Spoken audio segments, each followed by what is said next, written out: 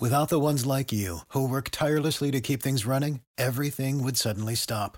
Hospitals, factories, schools, and power plants, they all depend on you. No matter the weather, emergency, or time of day, you're the ones who get it done. At Grainger, we're here for you with professional-grade industrial supplies.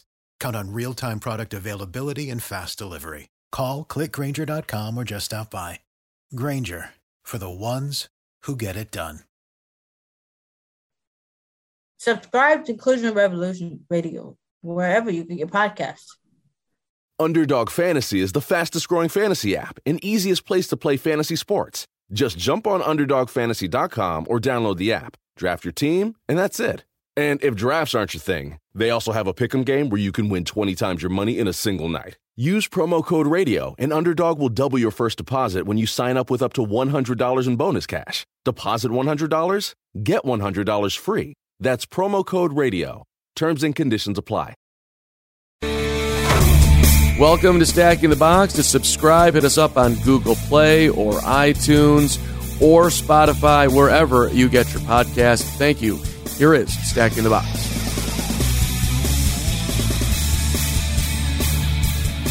This is Stacking the Box with our NFL Insider look at him, Matt Verderame, ready to rock and roll. Jeff Schwartz also ready with the controversy is where we start last night. Should all officials in the NFL be taken out to the woodshed and just, beaten down in some way that allows them to at least live? But the Packers and the Lions, that's what everyone's talking about, team. Jeff, I mean, you got some Detroit Lion history. This had to be painful last night. That game should have gone the way of Detroit. Yes and no, right? I mean, you had 12 guys in the field that negated a field goal that gave the Packers a touchdown, right? I mean, players are always going to lean in the direction of blaming everything but the officiating. But the problem is, in high, impactful situations, we had bad officiating. And I want to reiterate that for the most part, I know it's going to sound weird, guys. For the most part, officiating, they do a good job. The problem is, with cameras now, with these guys in the booth, we hear more about the bad parts of officiating. I mean, the pass interference replay review, and I was for this, has really hurt the game. We are now getting to a point where everyone wants every judgment call overruled, which is not the way it should be. They should get rid of that PI review. I would do it this week. I'd go right now and say, we're done with that. We're not doing that anymore. And then maybe you want to do a sky judge to overturn a hands to the face, or maybe you find 13 guys in the field, you call that. But look, there are going to be mistakes in a game that's played as fast as it's played in the NFL. The problem is you hope those mistakes don't happen on primetime television and, quote-unquote, cost the team a game. So I'm going to jump in. Like, they have NFL meetings this week. The ownership does. Yeah. I am 100% in agreement with you. I know everybody always says, you got to wait till the end of the season. Why? Get rid of some of this nonsense. There has been no call overturned, pass interference, or granted on one that wasn't called on the field in any way, shape, or form since week 2. It is a waste of time. They're never going to overturn these things. There have been brutal calls on the field that they will not overturn. They are refusing to do it. So it's a waste of time there. I also agree to an extent with Jeff. Look, yes, I agree about the officials are better than people give them credit for. That being said, how do you miss 13 guys on the field? There was also a play, and we'll get to the game, I'm sure, a little bit later in Kansas City, where Mahomes gets picked off in the end zone. Yeah. There's a flag that goes down during the play. So he thinks he's got a free play, wails it in the end zone, gets picked off. But he doesn't care because it's going to be pass interference. They call it pass interference. Then no challenge comes in, by the way. They get together, and the actual verbatim call was, it's not pass interference. There was action that would be a holding penalty, but we're not calling that either. It's just a touchback. I don't know what that is. I've never seen anything like that. And there are so many examples like that over and over. Hold on a second. I just want to go ahead, Jeff. I want to talk about that play real quick, because I think they were sort of right but sort of wrong. Okay, they should have called holding on whoever was guarding Travis Kelce. That should have been the call, right? And they ruled basically that the holding occurred after the ball was thrown. So it should have been in PI. I'm glad they called it a holding. Now, obviously, there's an argument of whether or not that before and after threw the ball, but that's an example, I think, where it's not as bad as it looked to be on the field. It's just when there's a middle of a game happening and you're meeting all the time and you're trying to figure out what happens and you're calling against the home team, it's a bad play. It just looks worse than it really was. But again, Matt, and you know this, that had really no bearing on the play other than Mahomes, I guess, throwing the ball because he saw a flag. Did he throw because of that? I mean, the ball was almost in the air by the time a flag even came out, and it was on the guy who was guarding Kelsey, not 12 yards down the field. I think it was a bad throw. I'm not even arguing it's a bad throw. That was said after the game that he saw the flag and he threw it. But you know what? Yeah. That's just an example of so many things. And to me, I come down harder on the NFL than anything else, like the actual NFL league body, because it's impossible to officiate an NFL game now. Everybody's looking for every little thing. Trey Flowers, 2 different times, hands to the face penalty. Neither time was it a hands to the face. He's never been called for that in his career up until Monday night. He gets flagged for it twice. It costs Detroit some points. Look, to me, just stop. Don't treat. When we get to the playoffs, you always see less flags, right? Guys are allowed to play a little bit more. I know that's kind of a trope, but it's also true. Just start treating these games like they're playoff games. I mean, stop with these ticky-tack holding calls.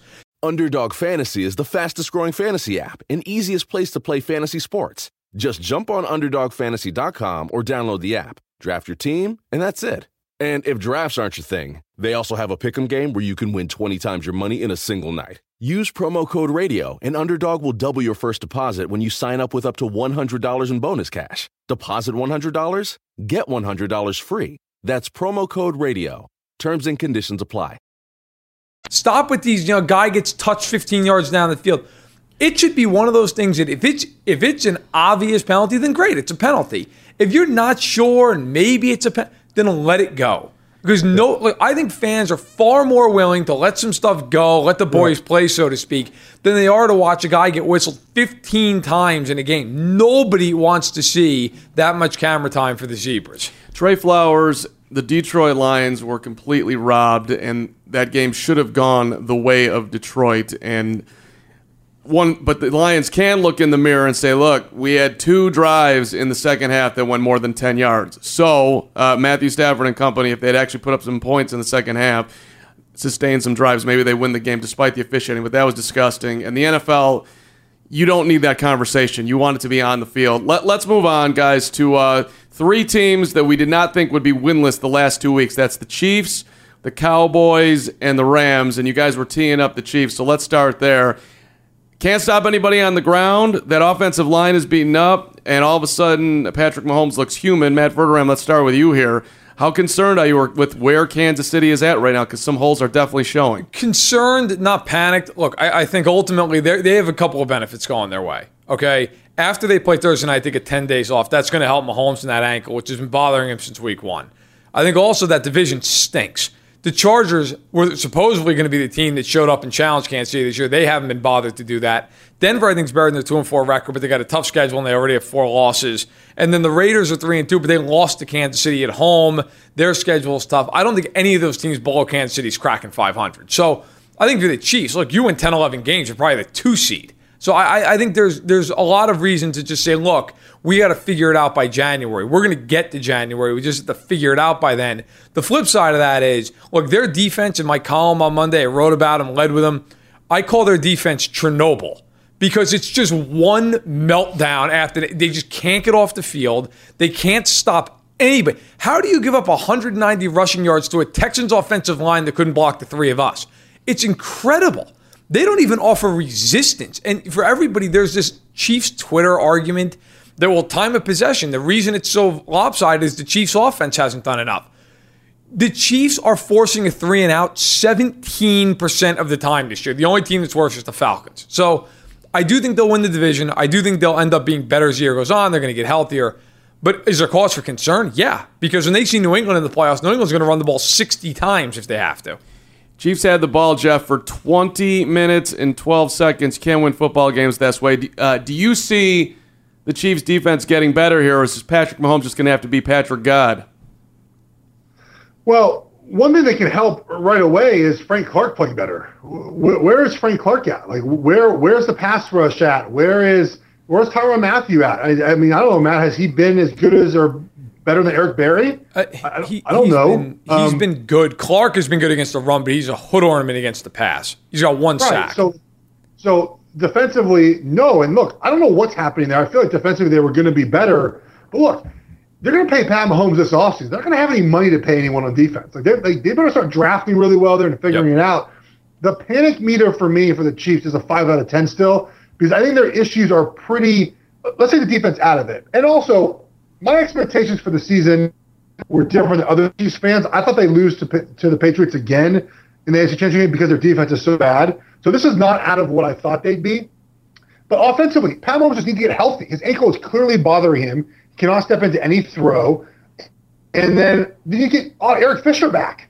Like, you get those two guys back healthy, your offense will change back into what it probably should be. I don't think anyone's figured out the Chiefs. Look, I know it's a controversial take, but I would take Tyreek. I would trade him for Jalen Ramsey or Patrick Peterson. The only two guys I'd do it for. I'd go get a defender. You don't have draft picks, so I don't think to give up really, right? Because no one's going to want to take an end of the first round draft pick. So you give him a second, third round. Tyreek Hill. You don't need Tyreek Hill. The offense is fine without him. We saw all season long. Yeah, he caught a Hail Mary touchdown. I feel like Watkins could have done the same thing, or Travis Kelce or Robinson, right? Someone else could have done that. Get yourself some better players on defense. I got to tell you, if they traded Tyreek Hill, that would be interesting. I wouldn't. I think Tyreek Hill just is such an important part of what they do offensively. That being said, though, we do agree on one thing.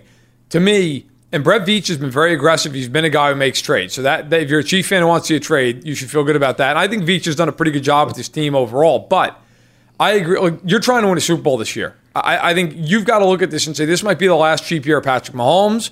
Travis Kelce's 30 years old. He's still great, but how many great years are left? Maybe there's 5 left. Maybe there's 2. So you got to think about it that way as well. And they're going to be drafting toward the back half of these rounds, the very end of these rounds in most cases, as long as Mahomes is upright. So if I'm Veach, I'm calling the Cardinals, and I'm basically not taking no for an answer on Patrick Peterson. I'm doing the same thing with Jalen Ramsey, as you mentioned.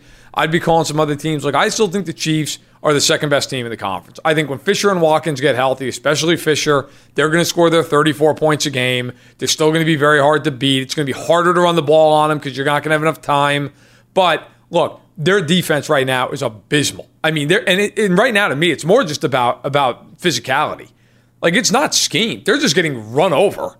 And I think that's a hard problem to correct at times. And the banged up offensive line, too, I think is a big concern from Kansas City. Team, let's move on to the Dallas Cowboys, who everyone had in the Super Bowl about 3 weeks ago. But now you're losing to the Jets, and that defense has given up huge plays both on the ground and through the air. And Ezekiel Elliott has not been the Zeke that everyone thought he would be. Jeff, what's going on in Dallas in your mind?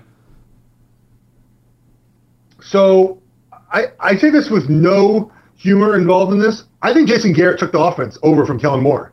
Like, I think there's no other way to explain the drop-off in play-action pass numbers. They were one of the best, maybe the best in the NFL over the first 3 weeks in play-action pass percent of their offense and success in that. They've been now 17% the last 3 weeks in play-action pass attempts. Their offense looks bland and boring again, like Jason Garrett took it over. Also, I don't know about you guys, I'm tired of hearing that Dak Prescott doesn't have a lineman there or doesn't have a wide receiver. Like, I'm tired of all the excuses for Dak Prescott. Buddy, you got to play well when things aren't in your favor, right? Teddy Bridgewater right now is 4-0 as a start. Kyle, yeah, like, they're figuring things out. Why can't the Cowboys figure out how to move Tyron Smith? So to me, I'm tired about the Cowboys. And I'm just disappointed because I felt like they could be a Super Bowl contender. I'm not sure. Yeah, look, I look at the Cowboys and just say they beat the Redskins, the Giants, and the Dolphins the first 3 weeks of the year, and they weren't that good against the Dolphins. It took them to the last 15, 20 minutes of that game to really salt them away in Dallas. So, and I'm as guilty as anybody. I sat here 3 weeks in and said, look, I think they're the best team in the NFC. And I agree with Jeff. I actually have the exact same opinion. I think Garrett got his hands into the offense again. Because there's no reason to think anything otherwise. Look, Kellen Moore was doing a fine job with this offense. I wonder if what happened, and I don't know this for sure, it's a thought. They went to New Orleans, they scored 10 points, they lost that game. And I wonder if Garrett after that game said, well, you know what, I'm going to get involved now again because we went out and laid an egg on Sunday Night Football. Look, that is an atypical organization. Jerry Jones is as involved as any owner in the league, for good or for bad. And I think a lot of times those employees in that building feel like we need to adjust quicker than maybe some other teams would. Maybe a team would say, hey, listen, it's a bad game, 10 points, we'll be okay. Whereas you got Jerry Jones, you got the owner one step over your shoulder. And I think there's almost that feeling of, well, we got to do something different because it didn't work. And now Jerry's here and he wants to know why. Look, they need to win on Sunday night. They need to beat Philadelphia in this game. They lose this game, the wheels start coming off for the Cowboys. Well, and also the NFC East, like you mentioned with the Chiefs, and in the AFC West, super weak. Not good. So, I mean, the Redskins are still arguably in the race at 1-5. Is there a better team in the East in your mind, Jeff? I mean, the Eagles aren't terribly great either. I don't know. I mean, the Cowboys are being saved by the Eagles being 3-3 too, right? What's weird is the Giants beat Arizona this week. Giants are in second place in the division. I like the Eagles, but their secondary is a wreck. They need Jalen Ramsey too. They need somebody to help them. I think they're still the best team. I think them to win the Super Bowl. Make the Super Bowl. I'm still going to ride with that until I say otherwise. The NFC's wide open.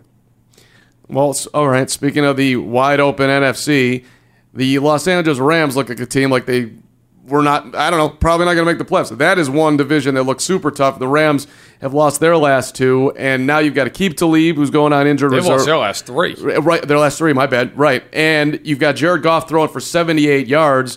Have the Rams been figured out, and where do they go from? Repeat after me. I, Kevin, take you, Susan. I, Kevin, take you, Susan. It's Jamie from Progressive. Jamie. No, it's all right. I can talk. Progressive protects you 24/7, which means you can contact us anytime. I'm getting a loud shh sound, so I'm going to talk louder. What can I help you with today? Oh, yeah, Progressive can do that. Ugh, there's that noise again. Hold on. Let me put you on speaker. Contact us 24/7 on the phone, online, or on the mobile app. Progressive Casualty Insurance Company and affiliates, covered subject to policy terms. Okay, so this to me, of all the three teams we talked about, by an absolute country mile, it's the biggest concern. As far as Dallas, to me, they play in a bad division. They're still talented. I think they should be okay defensively, especially, and I think offensively they'll figure it out. Kansas City, we talked about. I think Kansas City still has a very good shot of being a 2 seed. There's no reason to panic if you have a good shot of being a 2 seed. The Rams do not have the luxury of playing in a bad division or a bad conference. Okay, they're 2.5 games behind San Francisco, who they already lost to at home. They lost to Seattle on that missed 44-yard field goal by Greg Zuerlein at the gun. Yeah. And the biggest problem for the Rams, let's just say it, Jared Goff has sucked this year. There is no other way around it. Ever since Todd Gurley has not been able to be Todd Gurley because of arthritis in his knee, Goff has not been the same guy. And one thing about him, if you get pressure on Goff, he's a totally different quarterback. He does not like to stand in there and take hits. We saw last year when they played on Sunday Night Football in Chicago. We saw it in the Super Bowl. He got rattled. He couldn't figure it out. And the book's out. Look, and they lost Roger Saffold, okay? They lost Sullivan at center, which I think is a big hit that nobody really talks about. John Sullivan's a really good player. They cut him. Well, guess what? Without him, that line looks totally different. The interior of that line has been a mess. So you're getting pressure right up the gut. They can't offset it because Gurley can't run. So all they can do is drop back and throw. And McVay loves to run nothing but 11 personnel. Well, that's great when you're scoring 30 points a game. But every team in the league now has a specific personnel package that's going to come out at the Rams with. Look, I think the Rams can rectify some of these issues, but pressure is pressure. Goff is going to get hit sometimes, and if they can't run the ball, teams are just going to tee off. So, look, I think the Rams have real problems. I would not be shocked at all if they don't make the playoffs. They were 0 for 9 on third down in their last game, 0 for 3 on fourth down. That's impossible, nearly impossible to do 0 for 12. The schedule does get easier. Like the Falcons, the Bengals, and the Steelers, who are combined 2-15 the next 3 weeks. So maybe they get well in the next 3 weeks here, Jeff? They have a chance to do that. I think all the points Matt brought up are pretty true about their struggles right now. And you look at their division, you're behind 2 games already against Seattle and the 49ers, and both teams looked pretty good this weekend in victories. Obviously, the Niners beat the Rams. And the issues they have, look, their offensive line is near the bottom in the NFL in run blocking and pass blocking. Their defense, outside of Aaron Donald, who's making a play for them? Nobody. The secondary is not making plays right now. There's no other pass rusher. So I think they're just kind of void of some talent and on the defense side of the ball, and they're just not playing what we thought. There's one team every year who is a division winner who does not make the playoffs from the previous year. The Bears for that. I'm going to be right on the Bears. The Rams were not my pick there, but I think it's possible that they don't make the playoffs. Well, and lastly, too, and because you mentioned the devoid of talent part of all this. Look, the other thing that has to be mentioned, and it was talked about last year, and then it kind of went under the rug as they went to the Super Bowl. They went out and traded for two corners that they thought both guys were shut down corners. Talib's been hurt a vast majority of the time he's been in Los Angeles, which is, I'm not blaming Talib for being hurt, but he's been hurt. And Marcus Peters has been awful. And I don't know whether that's scheme. I mean, my opinion is that I think a lot of it has to do with the fact they play a different way Kansas City does. Peters does not play the same way that he played in Kansas City, and a lot of his greatness was being able to anticipate. He's a smart corner, but the Rams are asking him to do different things, and Peters has been awful. I mean, he went from being a top 2, top 3 corner in the NFL in Kansas City to being a guy who can't cover anybody for the Rams. So they have real issues, and I think Seattle's for real. They are, Wilson and Carroll. I think Wilson right now, I think he's MVP of the league. And the Niners, Garoppolo worries me, but the rest of that team, they can play. Shanahan's a terrific coach. He's really good schematically, and their front seven is as good as anybody's in football. By the way, Chiefs got rid of Dee Ford for Frank Clark. Dee Ford looking pretty good in San Francisco. Just food for thought. Yeah, we can, if you want to hone in on that one, Matt Verderame, Dee Ford, if you look at the numbers, what he's put up. He has 3 sacks already. He's got 17 pressures, 4 sacks, 12 hurries, 1 quarterback hit. Pro Football Focus gives him a 91.1 overall grade. Frank Clark, 56.1 on the overall. He's got 1 sack to D's 4. 13 quarterback hurries, which is 1 better, but overall it has been a mismatch, and that is not. Dee Ford's been better. They could have just franchised Dee Ford. They had more than enough money to do it, and they could have kept their first and second round picks and decided not to. And look, I get it in the moment. I think a lot of people felt, and I talked to people I sampled around the league, and everybody said, look, Frank Clark's a better player. Maybe he proves to be, but through 6 games, he has not been the better player. And the Niners have a fantastic defense that is completely different than what we saw last year. And Kansas City, the only difference between their defense this year and last year is the fact they can't get home. They can't touch anybody. They led the league last year in sacks. They're not leading anything this year. Great to be getting some tailgate party tips from a legend, the 3-time Super Bowler, and look at him, ready to eat today, member of the cast of Ballers. Mark Schlereth, good to see you, my friend. You look like you're hungry and ready. Hey, absolutely. Always hungry, always ready. You think the Pats defense is the best in the NFL and the best one they've had in the Brady Belichick era? Well, right now they're playing as good as anybody. The crazy thing about the Patriots is they just out-execute people. If you looked at them and said, okay, well, name the best pass rusher they have, or name the best linebacker they have, or name the best, safety they have. I think they have excellent players. They've got excellent players. But I think what sets them apart is they're the best coached, and they execute better than anybody else. They just don't make mistakes. And what they end up doing is they end up forcing you into more mistakes than they're ever going to make. And to be that tied together and that, to be able to communicate like that is what sets them apart, both offensively and defensively. It's why they're the best year in and year out. It's amazing to me, too. It's just amazing that they can do this every year. That response kind of opens up the who's more important to the Patriots, Brady and or Belichick, kind of like the vegetable to the Hidden Valley Ranch that you got working on out there. Right. What's your answer on that one? Well, interestingly enough, the thing that amazes me about both of these individuals is they're not sated by their success. 18 years, this is the 19th season together, I believe. 18 years, 9 times they've been to the Super Bowl, winning 6 of them. It's unheard of. And to not be sated by your success, which is kind of human nature, is phenomenal to me. But I will tell you this, Brady is amazing in that in year 19, he still allows his coach to coach him as hard as anybody on that team.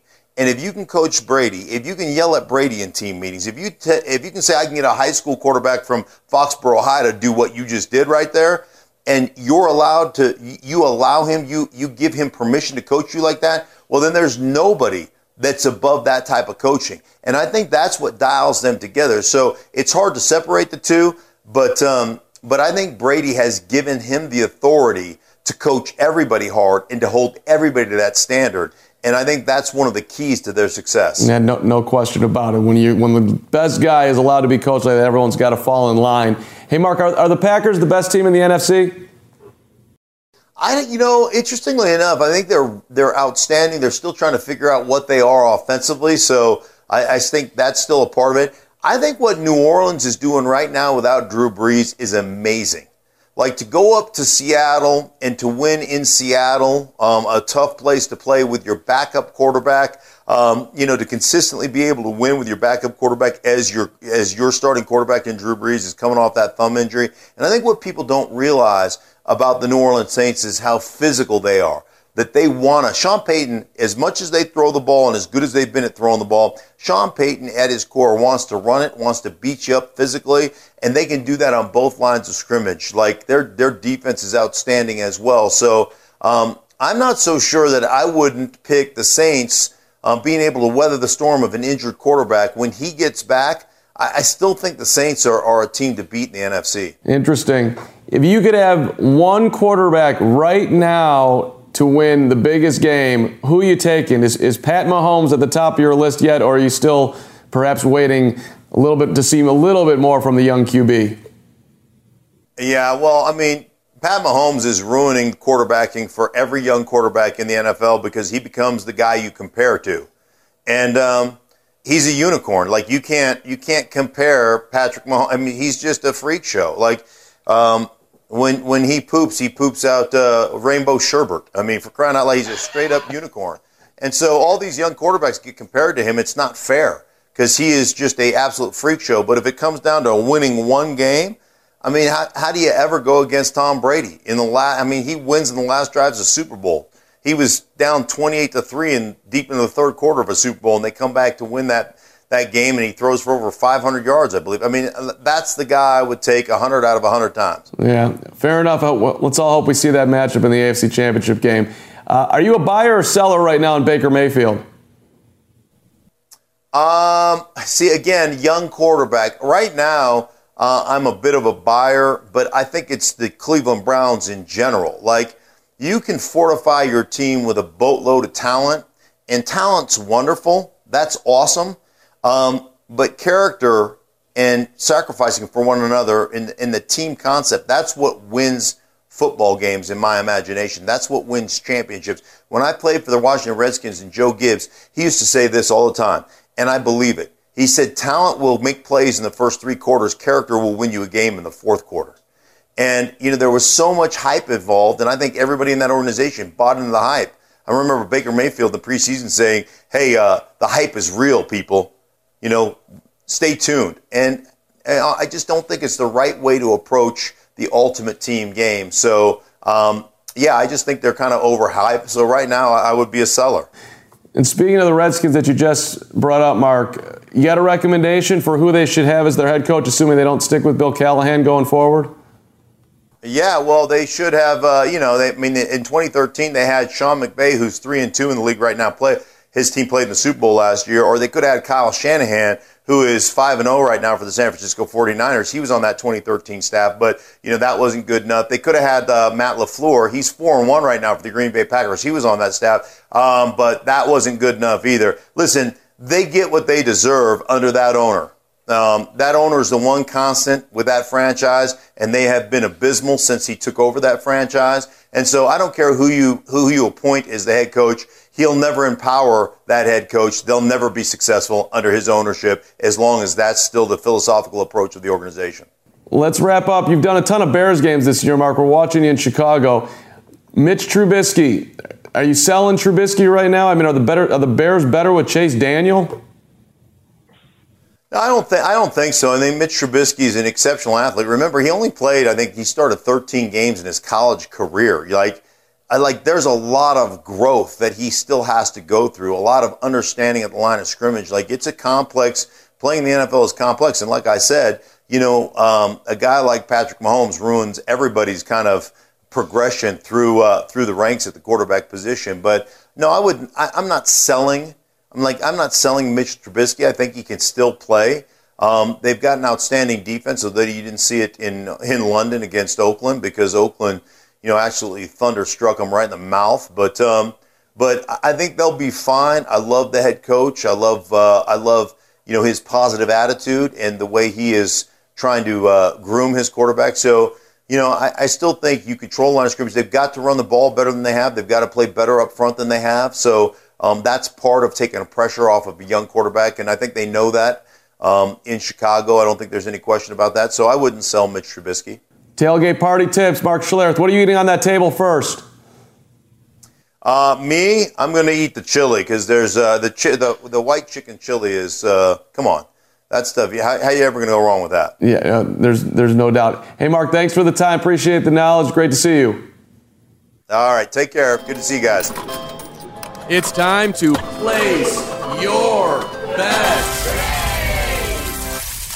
Let's move on, team. Let's place our bets as we get into our gambling segment here.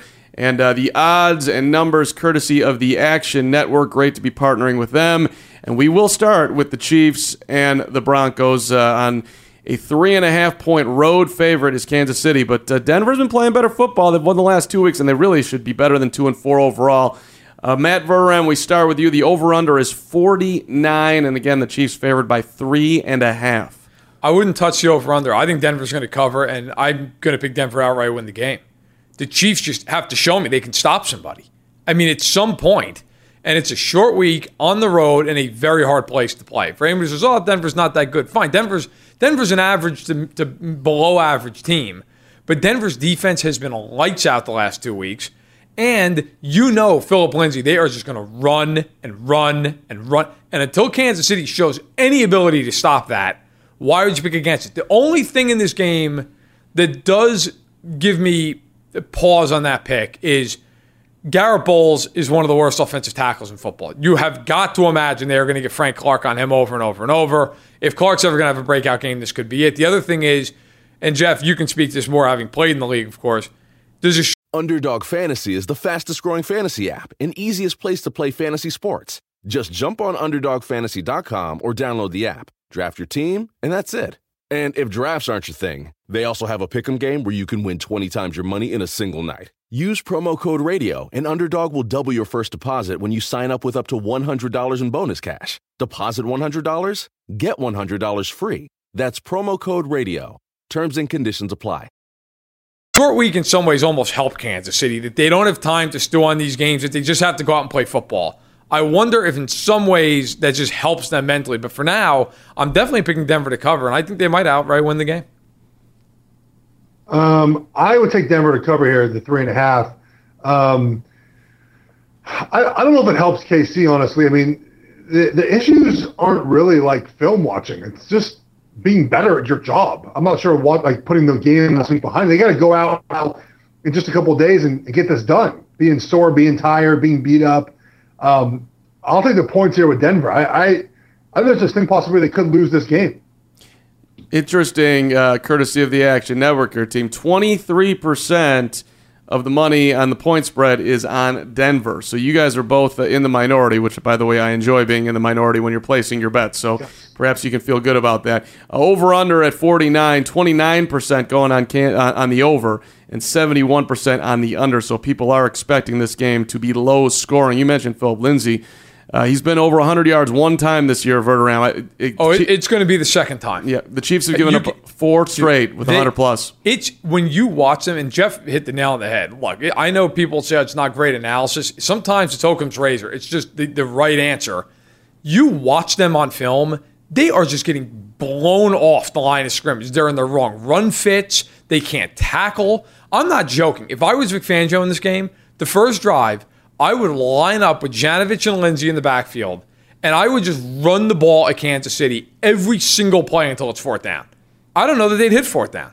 I would try to break Kansas City's spirit the second the game gets underway, especially because, look, Flacco, he's Joe Flacco. Like, if I'm Denver, I am looking for him to have 20 attempts and under in this game. I think they can win if they do that. Bradley Chubb being out in this game, though, does hurt. Because, Jeff, a guy you know a little bit about, Mitch Schwartz, your brother, he has been fantastic in his career against Von Miller.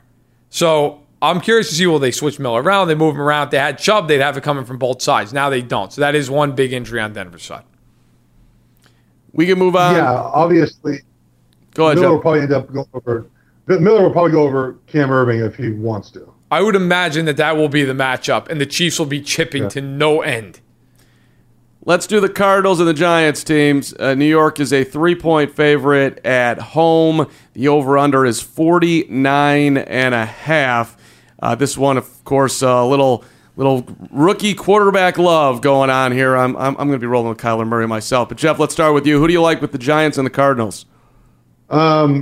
I would take the over here. I'm not a big fan of overs. I'm not actually sure I've bet a single over this year. But if we're looking to take a pick in this game, both defenses not very good.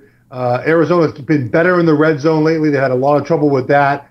I think that both teams score a lot of points. This is like a 35-31 type contest. I'll take the over here. 72% taking the over, courtesy of the Action Network, Matt Verderam. I am on the over as well. I am also on the Giants in this game, and I'll tell you why. It's an early game on Sunday. The Cardinals have to come all the way across the country, and the Giants have an extra 3 days off. I think there's a lot of things playing into this for the Giants. I do think the Cardinals right now are actually playing pretty well, although beating the Bengals and the Falcons, I don't know how much you can put into that. But I think, look, Danny Dimes had a rough one last week. Not so much the last couple of weeks. So I do think he plays better here. I do think, the fact that the Cardinals have to come all the way across the country, I think that matters, especially playing an early game. So I like the Giants to win and to cover, and I like the over. Speaking of traveling across the country, the San Francisco 49ers headed to Washington to face the red-hot Redskins, baby. 49ers are a 9.5-point favorite, and the number on this one is 42. Verderam, you go first here. 83% picking San Francisco, according to the Action Network. What do you got? Yeah, they could have to fly to Australia, and I'd pick them to win this game. Look, the Redskins are awful. Awful. If the Dolphins could have converted a 2-point conversion at the end of the game, they would have beaten them. So give me the Niners. As far as the point spread goes, like I could see maybe a backdoor call. I just don't know if the Redskins could score 10 points in this game. So I am going to take the Niners to cover, although I'm not overly confident about it. I do think they'll definitely win the game. I'd be shocked if they didn't. I think it's too early out. Now I'm going to look at this, but I'm a big fan of betting team total unders for pretty poor football teams. And I'm thinking with Washington, you're looking at this as maybe a team total under here where they have an opportunity not to score a lot of points. Those typically are not out as we record this on a Tuesday. So I would lean toward taking the Niners here. Again, this is a weird sandwich-ish game for the Niners, right? Like they just had a big emotional win. I think they play a decent opponent next week. But I think Washington is so bad. To Matt's point, it doesn't really matter. Their total is 14.5. I would for sure take Washington under 14.5 points. That would be my play in this game. I think 9.5 is a weird number, and I just think Washington's not going to score at all. I like that little letdown from the former NFL player Jeff Schwartz there, and I actually will take the Redskins to cover, just throwing the Carm 2 cents in here. I love the Redskins receiver, too, Terry McLaurin, the third-round pick out of Ohio State. That's been a nice pickup for Washington, maybe the best receiver they've had there in a long time. All right, let's move on. Baltimore and the Seahawks. Hey, both a contender right now to take the whole damn thing. Seahawks are a 3.5-point favorite at home. To take what? The Super Bowl? Why not? Baltimore's not taking the Super Bowl. If Jackson doesn't run for 150 yards, but he did. Win. Yeah, against the Bengals. Dark horse candidate, AFC. Never know. There is no listen. They're going to win that division. They have no shot of beating New England in a playoff game. Who's New England beating? I'm just nobody. New England's still in their preseason, right? But that's Baltimore. They're off. They freaking suck. Lamar Jackson plays great against everyone that sucks. Every time they play a good team, they totally are awful.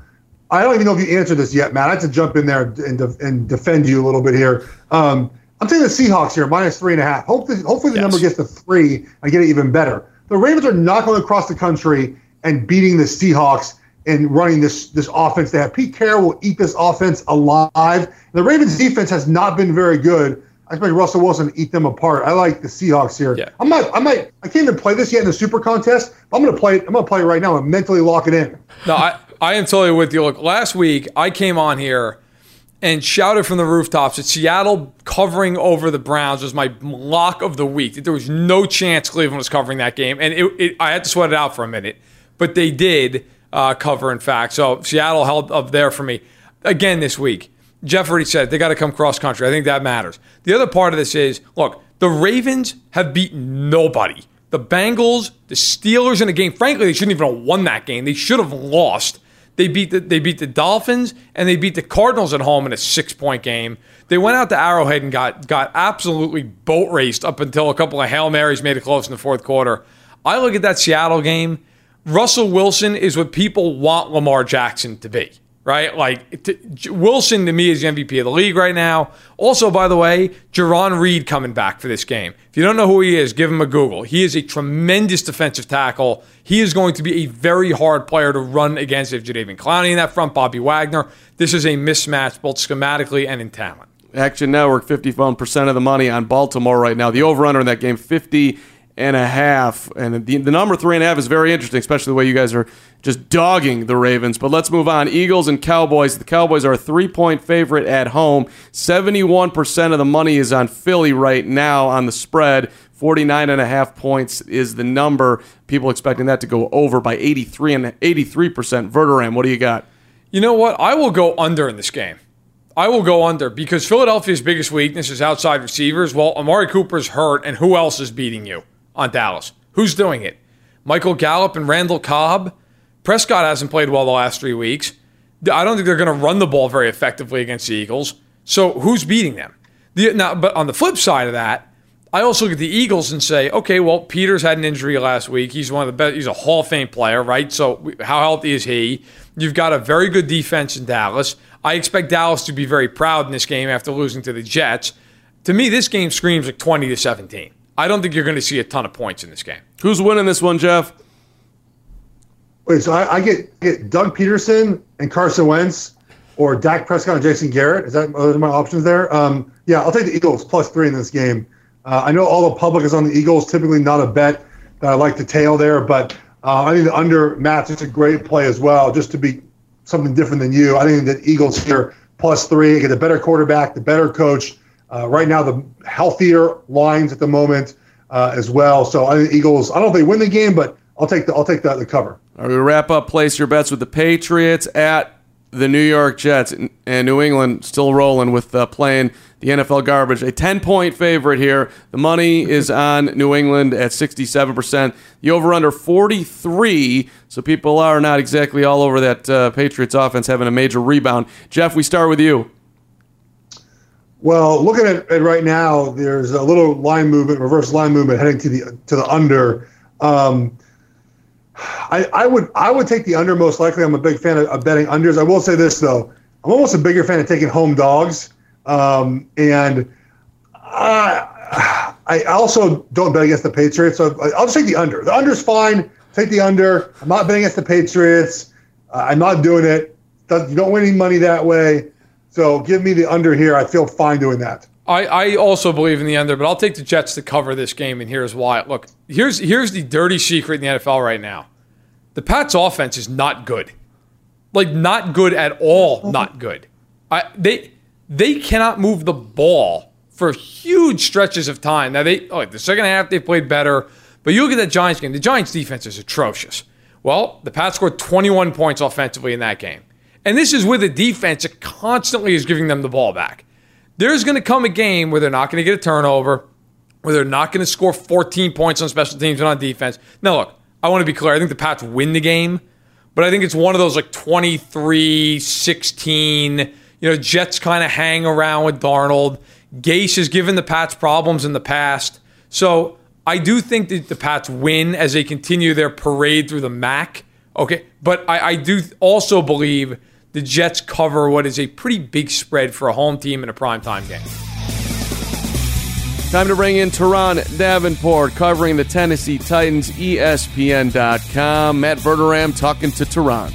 Now we want to welcome in Teron Davenport. Teron, a good friend of mine, also an excellent reporter over at ESPN covering the Tennessee Titans. And, Teron, let's kick it off right off the bat. There's not a lot to talk about with the Titans unless, of course, you want to talk about the biggest news, in my opinion, of last week. Marcus Mariota gets benched in the second half for Ryan Tannehill. Nobody scores a point either way. Your thoughts, were you surprised at the benching, and do you think it's permanent? I was not surprised at the benching just simply because of the fact, I mean, if you look at that performance, it was bad. And it was not just Mariota. You had issues with offensive line. You had issues with the receivers not getting open. Collectively, it's just terrible. They have to get it together. So Mariota was off on a few throws. There's no mistake in that. So basically what Vrabel was doing, he was looking to get some type of spark. That defense, I mean, I talked to Kenny Vaccaro. You know what he told me after the game? He said, it's almost like we have to be the 85 Bears, 2,000 Ravens. And if we're going to score if we're going to have 0-0 ties, then so be it. The offense, Brady needed to try to get some type of spark on offense, and it didn't happen. Even going to Tannehill, they went into the red zone twice, but they came away with 0 points once again. 1 touchdown in 2 games. It's terrible. People will say that Mariota hasn't been given an opportunity with 5 offensive coordinators, a couple head coaches. Is that a valid excuse for his poor play? Because I kind of think it really isn't.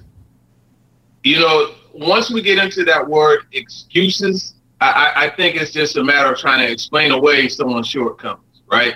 Yeah. And as a quarterback, that's the most important position in sports. So a quarterback, your job is to elevate yourself above all of that muck. And unfortunately for Mariota, he hasn't been able to do it. Yeah, there's been different coordinators. You've had lack of weapons. You want to know everything wrong with the world, let alone the Titans? You just bring up Mariota's poor play, and you'll find everything out. And I'm not being unsympathetic of him. I'm just saying there isn't an excuse. You, as a quarterback, have to do better and elevate everything around you. Teron, just from watching the Titans, and obviously not nearly as closely as you're there at every practice, every game. I'm just sitting watching the games on television. But just from watching it, yes, as Jeff pointed out and you mentioned as well, like there are some issues. You could talk about Arthur Smith, first-year coordinator there. You could talk about the defensive-minded head coach. But they have actually tried to put weapons around him. A.J. Brown, second-round pick. Corey Davis, top 5 pick. I think most people think Henry's a really good running back. They've spent money on 2 first-round tackles. Now, I'm not saying that's all perfect, but at the end of the day, it does feel like the Titans, at least internally, I would think, believe they've given him a shot to succeed. I definitely think they've given him a shot, and they believe that. Here's the thing, because you asked... Underdog Fantasy is the fastest-growing fantasy app and easiest place to play fantasy sports. Just jump on UnderdogFantasy.com or download the app, draft your team, and that's it. And if drafts aren't your thing, they also have a pick'em game where you can win 20 times your money in a single night. Use promo code RADIO, and Underdog will double your first deposit when you sign up with up to $100 in bonus cash. Deposit $100, get $100 free. That's promo code RADIO. Terms and conditions apply. If that decision to go to Tannehill is permanent, I don't know that it is permanent, though. I think in that particular game, they were looking for a spark. I think really it's a matter of, okay, let's see how Mariota bounces back from this adversity. I think when they line up against the Chargers, he'll be under center. It's basically one of those deals where, it's like Showtime at the Apollo, right? Your first joke, if it's not good, Sandman's coming to get you and yank you right off the stage. Now, that's what the deal is with Mariota starting this next game. How disappointed have they been in their offensive line, right? You've paid Taylor Lewan.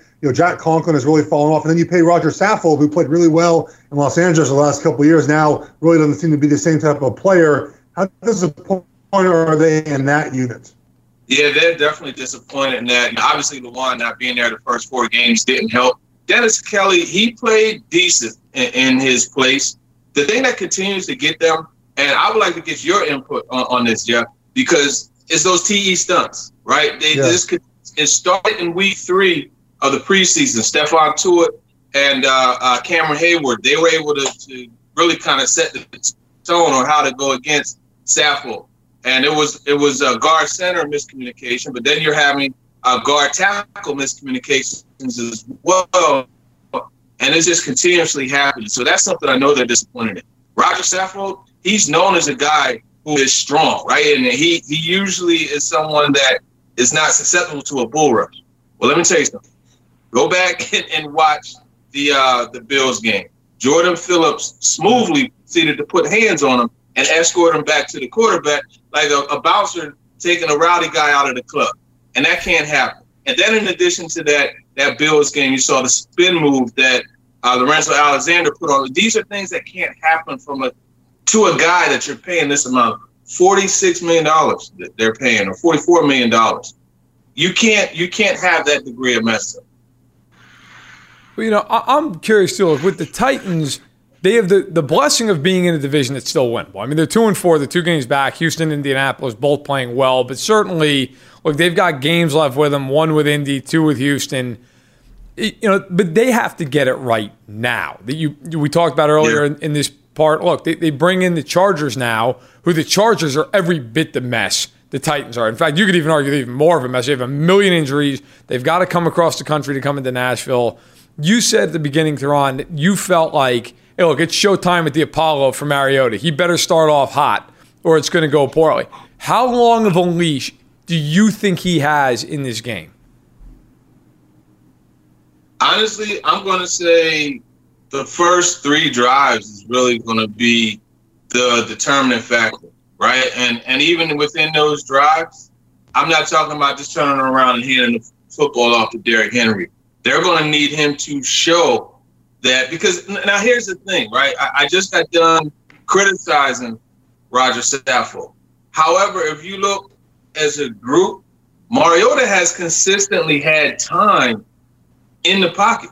But it's just what's happening is he's holding on to the football. He's fleeing. If you look at the Broncos game, there were a few times where he had a clean pocket, but he fled and ran into pressure. This is something that he's done dating back to Oregon. So for me, I think it's more than just completing passes. I think it's moving within the pocket better.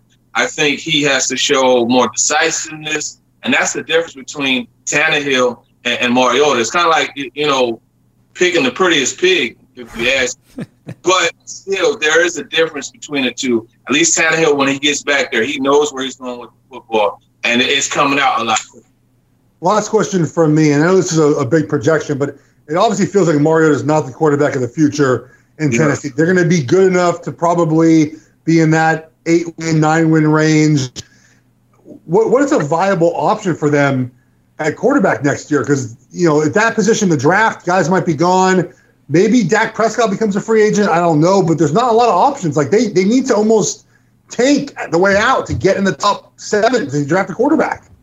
Maybe they dial up your boy, man. I believe in Eli. Maybe they start singing that song.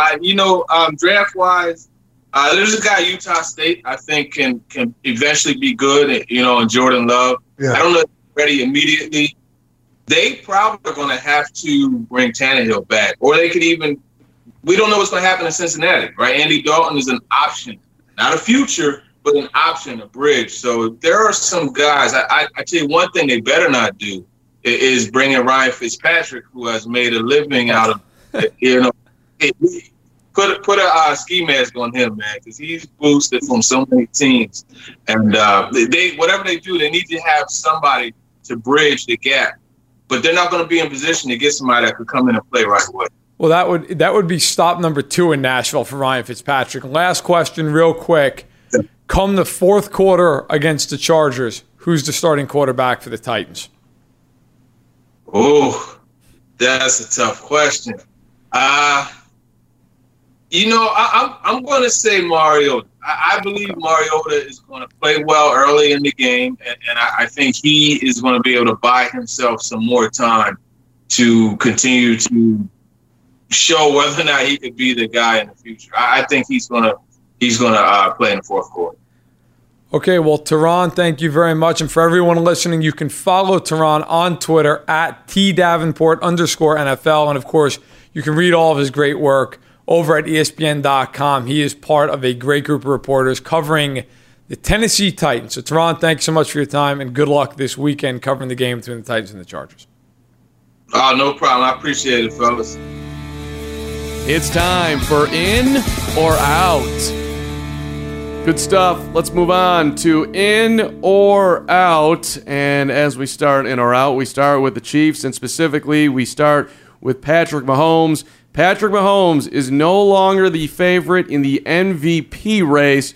Jeff, in or out? That he wins the MVP? I think I'm out. I think Russell Wilson's going to win the MVP. There's no slight to Pat Mahomes. I just think Russell Wilson's playing at a level that's elite right now, and they have a much better defense.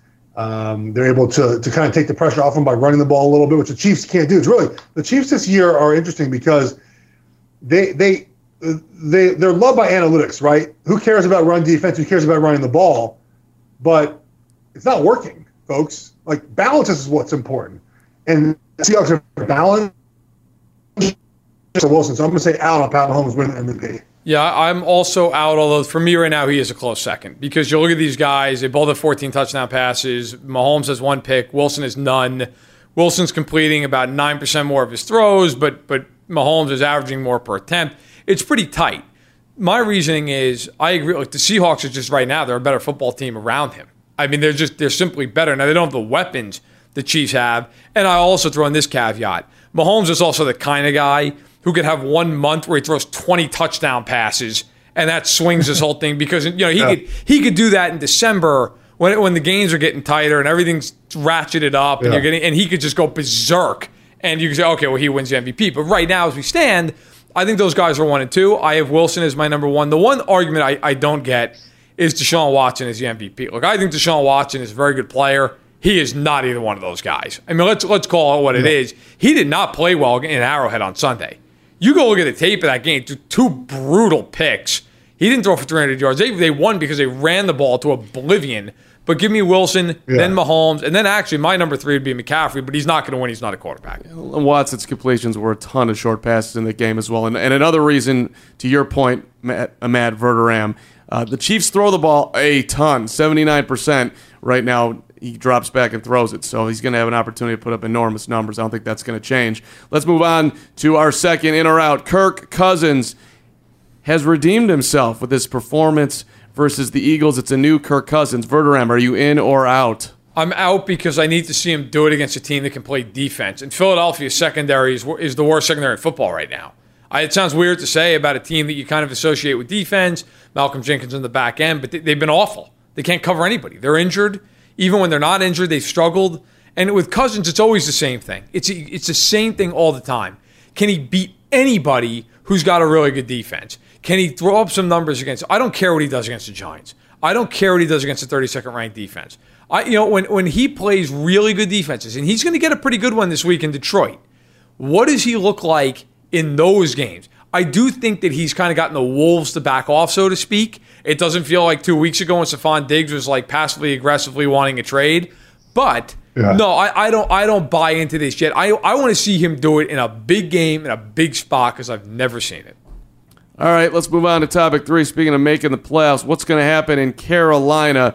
The Panthers will make the playoffs with Kyle Allen at quarterback. Jeff Schwartz, are you in or out? I'm out because Cam Newton will be back after the bye. So the answer is, will they keep Kyle Allen? So I'll keep him in the game. I don't see why the reason is you put Cam in as of right now. But nonetheless, a healthy Cam is better than a healthy Kyle Allen. The question obviously is Cam going to be 100% healthy moving forward?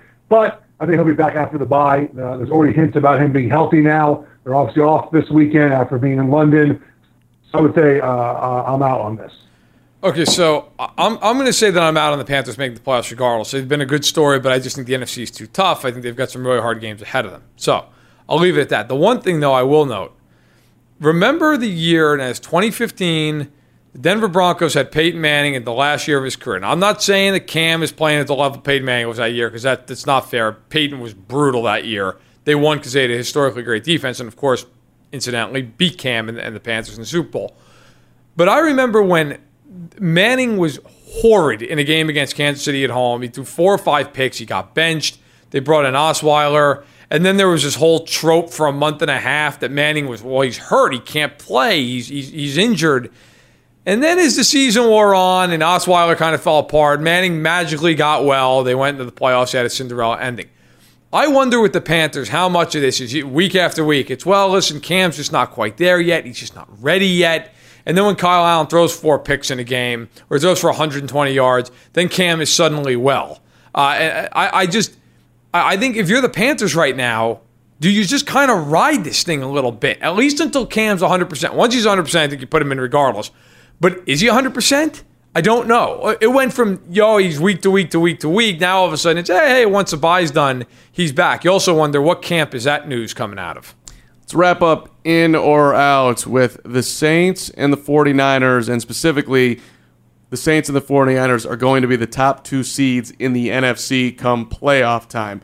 Matt Verderame, in or out, the Saints and the 49ers will be at the top of the NFC. Out. I'll take the Saints. I'll take the Packers. And that is not a knock on the 49ers, who I think, by the way, are really good. They proved themselves to me in L.A. They beat the tar out of the Rams in that game. The Rams could have had 12 quarters. They wouldn't score 20 points in that game. The reason I'm out on it is the NFC West is a very, very tough division. And if you look at the 49ers schedule, the back half, that thing's just loaded with tough games. Very tough games. I think the Niners can win 10, 11 games. Hell, maybe they even win 11 to 12 games. But the Packers, to me, look, yes, that division's tough. They already won in Chicago. They already beat Minnesota. They were gifted a win in some respects against Detroit. They won the game. They're 3-0 in that division already. You looked at the AFC West, you said, well, that's going to be tough. Well, right now, going into Arrowhead and playing Kansas City does not appear to be overly difficult. And the Chargers game, my God, that's going to be a home game in Los Angeles. They're going to win that game. So I think the Packers and the Saints, I think the Saints are the best team in the NFC right now. To me, look, they've done all this without Bridgewater. And Jeff and I sat here like dopes a month ago and said there's no chance. They're never going to make the playoffs with Bridgewater. Well, we're both fools because they've not lost a game. Give them all the credit in the world. I think the Niners are right there in terms of being a good, solid playoff team. I don't think they get one of the top 2 seeds. I say I'm out on this just because there's so many teams in the NFC, I think, that have the possibility of becoming top 2 seeds, right? I mean, if you said the AFC, it's the Chiefs, and I said, yeah, I'm all in. But look, if I'm talking about the Cowboys, on a run, they're talented. Eagles, they can go on a run as well. I'm saying I'm out just because there's so many teams with the option to be the 1 or 2. Time to look forward to our favorite upcoming matchups. All right, let's wrap up, team, with looking forward to your favorite games coming up this weekend. And I don't know, Matt Verderame, if you're going to start with the Chiefs on the short week with Denver. Dear God, you think I'm going to start with that as my favorite game of the week? I'm going to be chugging Pepto-Bismol throughout that game. That game is going to make me physically nauseous. So, no, I will not go at that game. Where are you going, big boy? I will go Sunday Night Football because the Eagles and the Cowboys both had such high expectations coming into this year. They're 2 very rabid fan bases. Those games are always given the spotlight because of the demographics, where they are, who they are. Whoever loses that game, boy, I'd love to listen to talk radio the next day in those cities. That is going to be Armageddon for whoever loses. You're going to be looking at 3-4. Okay, if the Cowboys lose, it's 4 in a row. If the Eagles lose, it's like, hey, can we ever beat a good team? Lost to the Lions, lost to the Cowboys, lost to the Vikings. They did beat Green Bay, but it seems like that's the anomaly. So I am really, really interested in that game. Also, as a quick aside, Colts-Texans. I like that game. I want to see who's the better team in that division at the moment. Jeff, what are you looking forward to in Week 7? Well, there's a couple of games that interest me. I think Bears Saints. I know we've talked about Teddy Bridgewater now going into Chicago. Bears off a bye. How crisp are the Bears going to be? Are the Saints for real? Kind of with this. So I think Seattle, Baltimore for me. I also think lastly, Colts Texans. Important game for the AFC South. And the Texans obviously carry momentum from their win, and the Colts are off a bye. So over to the games, obviously. And wrapping it up here, I'll actually dovetail off the Saints and the Bears. I think it's a very interesting week for Chicago. You've got Akeem Hicks who just was put on injured reserve, which is a huge blow. Kyle Long is done for the year on the offensive side, so you got to see if that offensive line is going to look a whole lot better. And then is Mitchell Trubisky playing or is he not? So a lot of questions for Chicago. Even if he dresses, it doesn't mean he's playing. That's no question. I don't expect him to play. No. I mean, like, even if he's like on the field. You never know if Mitchell Trubisky's actually going to play football. It's a common question. Listen, I'm not a Trubisky guy. You know that. However, he has the ability to have a good Mitchell Trubisky game. That's all I'll give him. And it's been a very painful time in Chicago for Bears fans watching Watson and Mahomes duke it out. Even though Deshaun Watson, to your point earlier, Matt Verderame, was not great, but you still won on the road at Kansas City, which I don't think Mitchell Trubisky's ever going to do in his career. Gentlemen, great to be with you this week. Matt Verderame, how do people subscribe and listen and get Stacking the Box for life? Well, they go to Google Play if they have Android. If they do not and they have an Apple device, of course, you just go to iTunes, subscribe to the Stacking the Box podcast. You can follow all three of us on Twitter for Mark Carman at The Carm, Jeff Schwartz at Jeff Schwartz, and Matt Verderame at Matt Verderame. And if you're seeing this on video, well, then, my God, it's right in front of you. Come on. How lazy could you be? So that is how you get the job done. Of course, you can listen on Spotify as well. Appreciate the time, gentlemen. Jeff, great to see you. Week 7 coming up. We'll be back with you next Tuesday afternoon. This podcast is brought to you by Fansided. Join our community of over 300 sites from sports to pop culture and everything in between.